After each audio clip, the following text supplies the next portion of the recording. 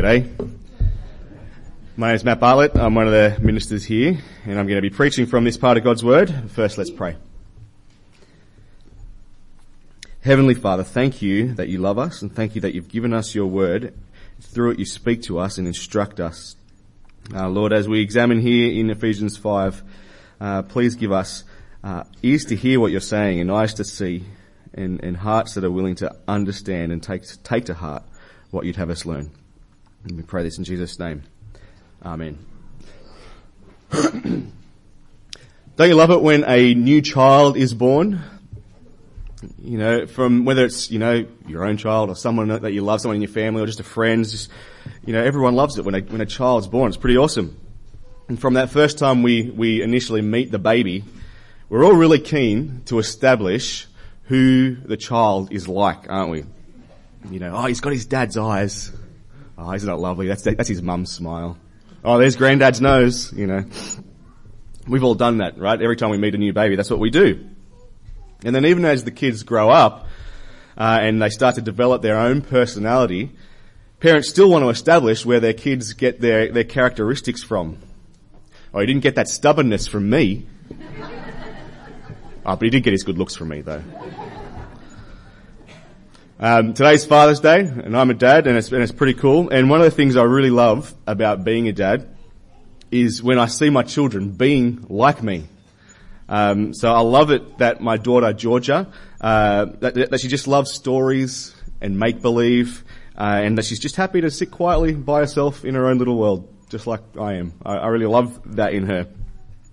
And my son Tom, I love that he loves Star Wars and basketball. And I love that he's musical.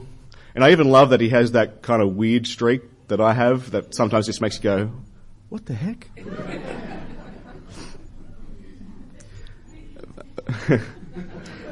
For parents, it's lovely when your child wants to be like you and to imitate you in some way. And it can actually be quite an honour. You'll hear it sometimes in those tear-jerking speeches that are often made at weddings and special anniversaries and birthday parties and stuff like that, when someone honours their parents by declaring that they want to be like them. That when they grow up, they want to have their mum's kind and loving nature. Or they want to have their dad's wisdom and servant heart. And moments like that, as children honour their parents by wanting to be like them, they're really special, aren't they? Now, of course, there are times when you might wish as a parent that your children were a little less like you when they pick up your negative characteristics. And also, as children of your own parents, there may be times when you wish that you were a little less like your parents in some respects. But it's unavoidable. The studies show it.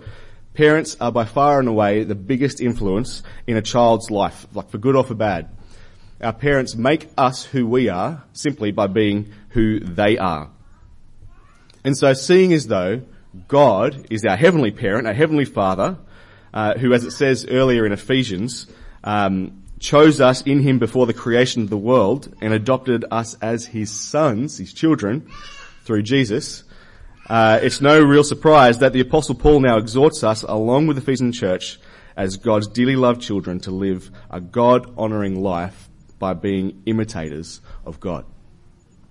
So if you have a look there in your Bibles, just at chapter 5 verse 1, that's what it says. It says, "Be imitators of God, therefore, as dearly loved children, and live a life of love, just as Christ loved us and gave himself up for us as a fragrant offering and sacrifice for God." So God's firstborn son, Jesus, he's set the example for the rest of God's children, us, in imitating God. And the greatest expression of this was the love that he showed when he sacrificed his own life on the cross to redeem us from death and judgment. And that is a fantastic example for us to follow in being imitators of God. But not only is it an example for us to follow, Jesus' actions on the cross, they actually have a profound impact on our identity as the people of God. And we've seen it through Ephesians so far. We've seen that in Christ we actually have a new identity. Now we're saved. We weren't saved before, now we are.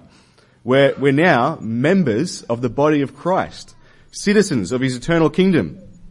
We have been made new in the attitude of our minds, having put on the new self, created to be like God. No longer are we dead objects of God's wrath. That's our old identity. That's the old life that was corrupted by sin. Rather now, through Jesus, we've been made alive and called sons of God. That's our identity now. And so as God's children, Paul says, well, we ought to reflect that in the way that we live. We ought to imitate God. It's like we've become members of a team, Team Jesus. And Jesus is our team captain. Actually, he's pretty much everything. He's the coach, he's the team owner, he's the CEO, he's the major sponsor. And we're the team members who've been drafted into this Team Jesus. We've been kitted out in our glowing white team jerseys. And now we're playing the game of life. We're trying to live a God-honouring life in light of the grace that He's shown us. But like any team playing any game, if we're going to play the game effectively, then we need a game plan. Have you ever watched a team play a game without a game plan? It can be pretty atrocious. They're all over the shop. It can make you cringe. But a team that has a game plan and who manages to stick to it, well, that can be a beautiful thing to watch. And just simply by having a plan, it means that the team's chances of success are increased, isn't it? So we're Team Jesus, and if we're going to live God-honouring lives seeking to honour God and be imitators of Him, then what's our game plan? Well, in our passage today, there are three key things that as God imitators, we ought to be aiming for, having as a part of our game plan. The first one is that we'll root out sin in our lives. If you have a look there down at verses 3 to 7. So it starts off there, that among you there must be not even a hint of sin. And it specifies, not even a hint of sexual immorality. Not even a hint of impurity. Not even a hint of greed. And it goes on, lists them more. Not even a hint of obscenity or foolish talk. Not even a hint of coarse joking. You know, you read a list like that and it sounds a little close to home, doesn't it? This is the culture we live in. Paul's letter to the Ephesians, at this point at least, could really be retitled Paul's letter to the Australians. This basically describes the culture in which we live. And even though we're Australians, we're Christians first. We're Team Jesus. And so our game plan is that we will actively work against sin. We'll root it out of our lives because intentionally engaging in sinful activities, well, it says there, it's improper for God's holy people. Sin is out of place in the life of the church and of Christians. Active engagement in sinfulness, it's a part of the former way of life, the old self, which back in chapter 4, Paul tells us to put off that old self because it's been corrupted by its deceitful desires. God's people have been made new in the attitudes of their mind, restored to be imitators of God. And so therefore, there's no place for sin in the life of God's people because there's no place for sin in the kingdom of God. And so you read this, you think about it, and it potentially starts to make us feel a little bit nervous, doesn't it? Because we know our reality. We know that from time to time, we're tempted by immorality and impurity. We're tempted to be a little greedy from time to time. So what does that mean for us? That we still struggle with these things? Does it mean that then we're idolaters who God will refuse entry into His kingdom, as Paul lays out there in verse 5? Does sin result in automatic expulsion from the kingdom? Well, on the one hand, the answer is a definitive yes. Yes, it does. That's exactly what it means, apart from Jesus. Sin is so serious that every single one of us who is engaged in any form of immorality, impurity, greed, obscenity, foolish talk, or coarse joking, or any other sin, each one of us has actually forfeited our inheritance in God's kingdom. This is the serious reality of what Paul is highlighting here in verse 5. But we can't forget that this part comes in the context of grace. Paul has just been teaching about God's grace and mercy and forgiveness of sin back in chapter 2, hasn't he? He's just pointed out that those who have faith in Jesus Christ, those who are on Team Jesus, well, God doesn't base his judgment on their actions anymore. When God looks at the Christian, he doesn't see their sin, he sees their Saviour. He sees a new creation which is made like him, righteous and holy. All the immorality, impurity, etc., it's been washed away by the blood of Jesus. So the Christian doesn't need to fear expulsion from God's kingdom because their sin, past, present and future, it's all been dealt with by Jesus. Now, like, as I said, that's not to take away from the seriousness of sin in the life of a Christian. Paul's point here still stands. It's still improper. And it's still out of place amongst God's holy people. It's as out of place as if a player for the New South Wales Blues ran out onto the field wearing maroon on Origin night. They just wouldn't do it, would they? It's a crazy thought. They would not do it. And if they did, it would be completely bizarre, be completely out of character. It wouldn't be consistent with who they are as New South Welshmen. Blues just do not wear maroon on Origin night. It's bizarre. And likewise, it's bizarre and improper for Team Jesus and God's holy people to engage in sin. Rather, we seek to root it out of our lives so that there's not even a hint. That's the first aspect of our game plan for living the God-honouring life. The second is that we'll have nothing to do with darkness, but rather will live as children of light. If you have a look there at verses 8 to 14. Verse 8. For you were once darkness, but now you are light in the Lord. Live as children of light. God's people do have a past, right?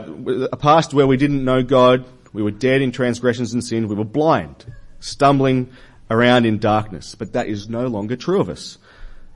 Darkness is no longer a part of who we are. Actually, the Apostle John says it well in 1 John, chapter 1. He says that God is light. In him there is no darkness at all. And if we claim to have fellowship with him and yet walk in darkness, well, we lie. We do not live by the truth. Darkness is for those who are still separated from God, still ignorant of the grace that he's shown them. But that's no longer us, because Team Jesus has been enlightened by the truth of the gospel. It's like the Holy Spirit has switched a light on and the darkness has fled. Now we are in the light, so we ought to live as children of light. It's like the difference between a moth and a cockroach. You know what the difference between a moth and a cockroach is, right? Does anyone know? Anyone have a guess? No one's willing? Paul, what do you reckon? Yeah. Exactly. That's exactly the difference. If you didn't hear it, the difference is that when you turn on a light in a darkened room, the cockroaches scatter away as fast as they can back into the darkness. You've seen it happen before, right? You know, you'll walk into the kitchen late at night for a drink or whatever, you turn on a light and then you see a cockroach dart across the floor, back into the darkness. And then you dart into the laundry or whatever and get that industrial sized can of Mortein. Cockroaches, when the light's turned on, they scamper away back into the dark. But moths, on the other hand, they don't do that. They don't retreat to the dark. They're attracted to the light. They fly straight for it. They flap around it. They can't get enough of it. They're like light-obsessed freaks. It's a little crazy sometimes. The point is, as Christians, we're more like moths than we are like cockroaches, which I'm sure you'll be glad to hear, because who wants to be a cockroach? God's children are children of light. They're all about engaging in goodness, righteousness, truth, according to verse 9. They devote themselves to finding out what pleases their Lord, and when they find out, they put all their energy and effort into living that way. Children of light avoid having anything to do with the fruitless deeds of darkness. Rather, they expose those fruitless deeds, because that's what light does. It exposes what's darkened, makes visible what's in the darkness. If you go into a dark room and want to see what's behind the darkness, you turn on the light, and what's in the darkness is revealed. And that's what Christians are like. We expose darkness. Now, I don't think that this means that as Christians we should run around with a spiritual flashlight trying to point out everyone's sin. You know, like putting everyone under one of those interrogation lights that you see in the cop movies, you know, trying to get everyone to fess up to their dark deeds. I don't think that's what it means. I think it means that as we go about life in this world, we get our light source, which is Jesus and the gospel of grace, and we shine it. We proclaim it into any and every situation. Is there someone living in darkness?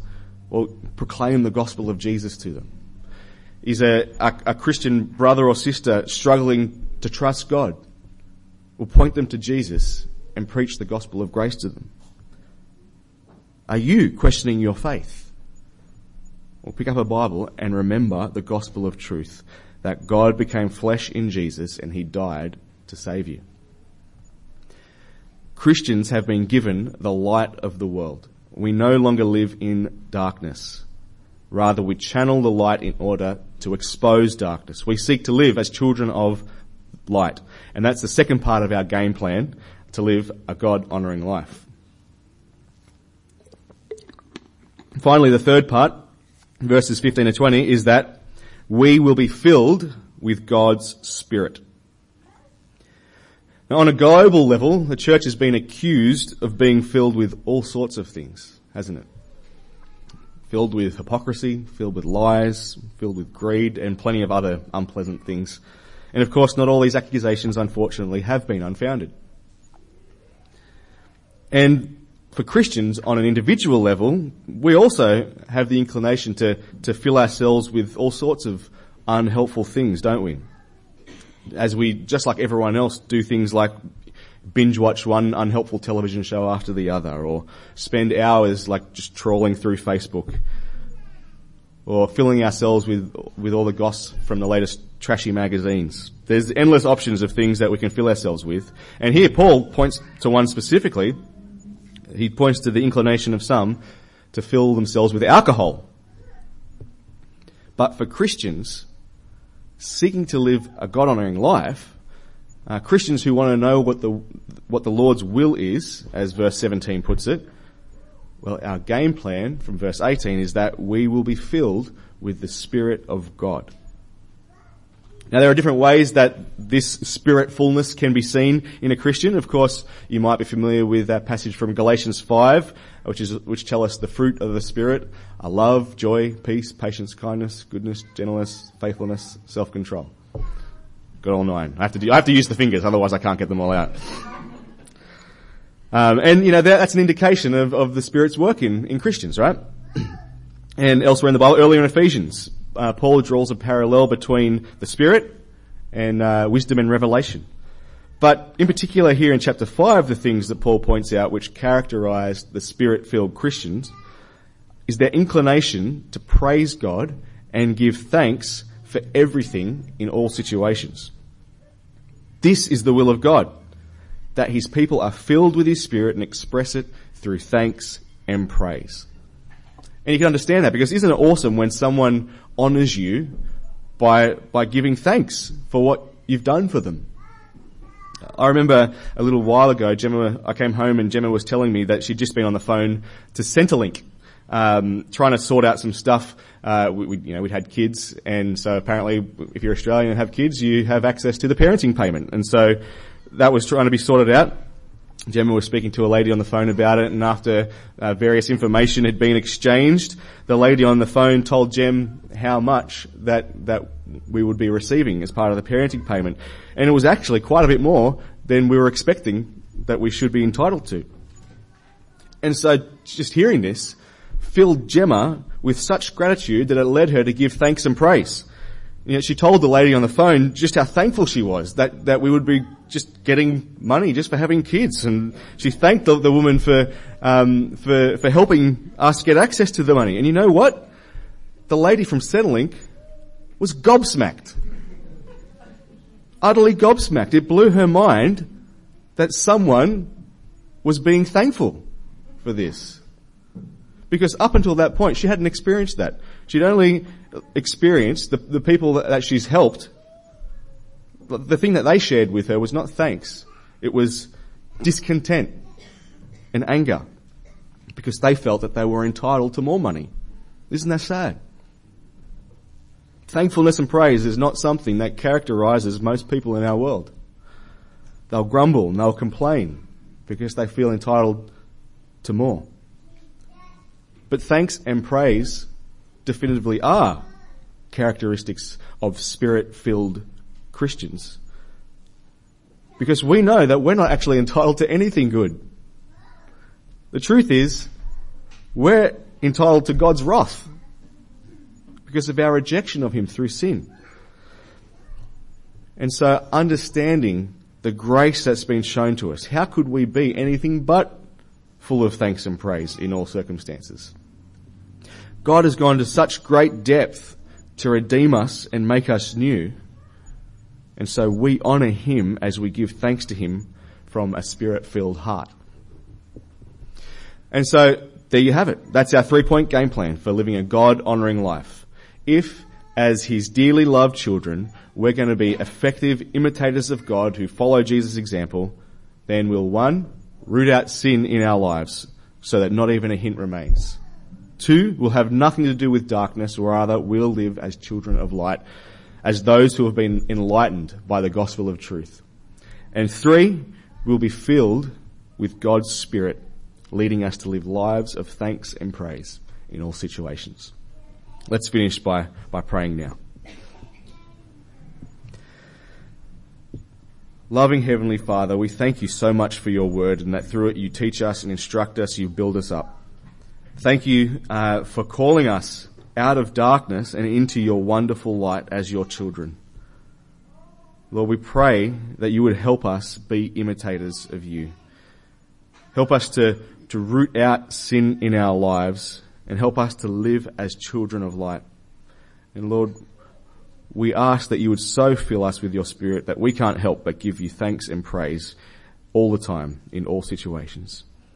And thank You that You hear our prayers and will answer them. Amen.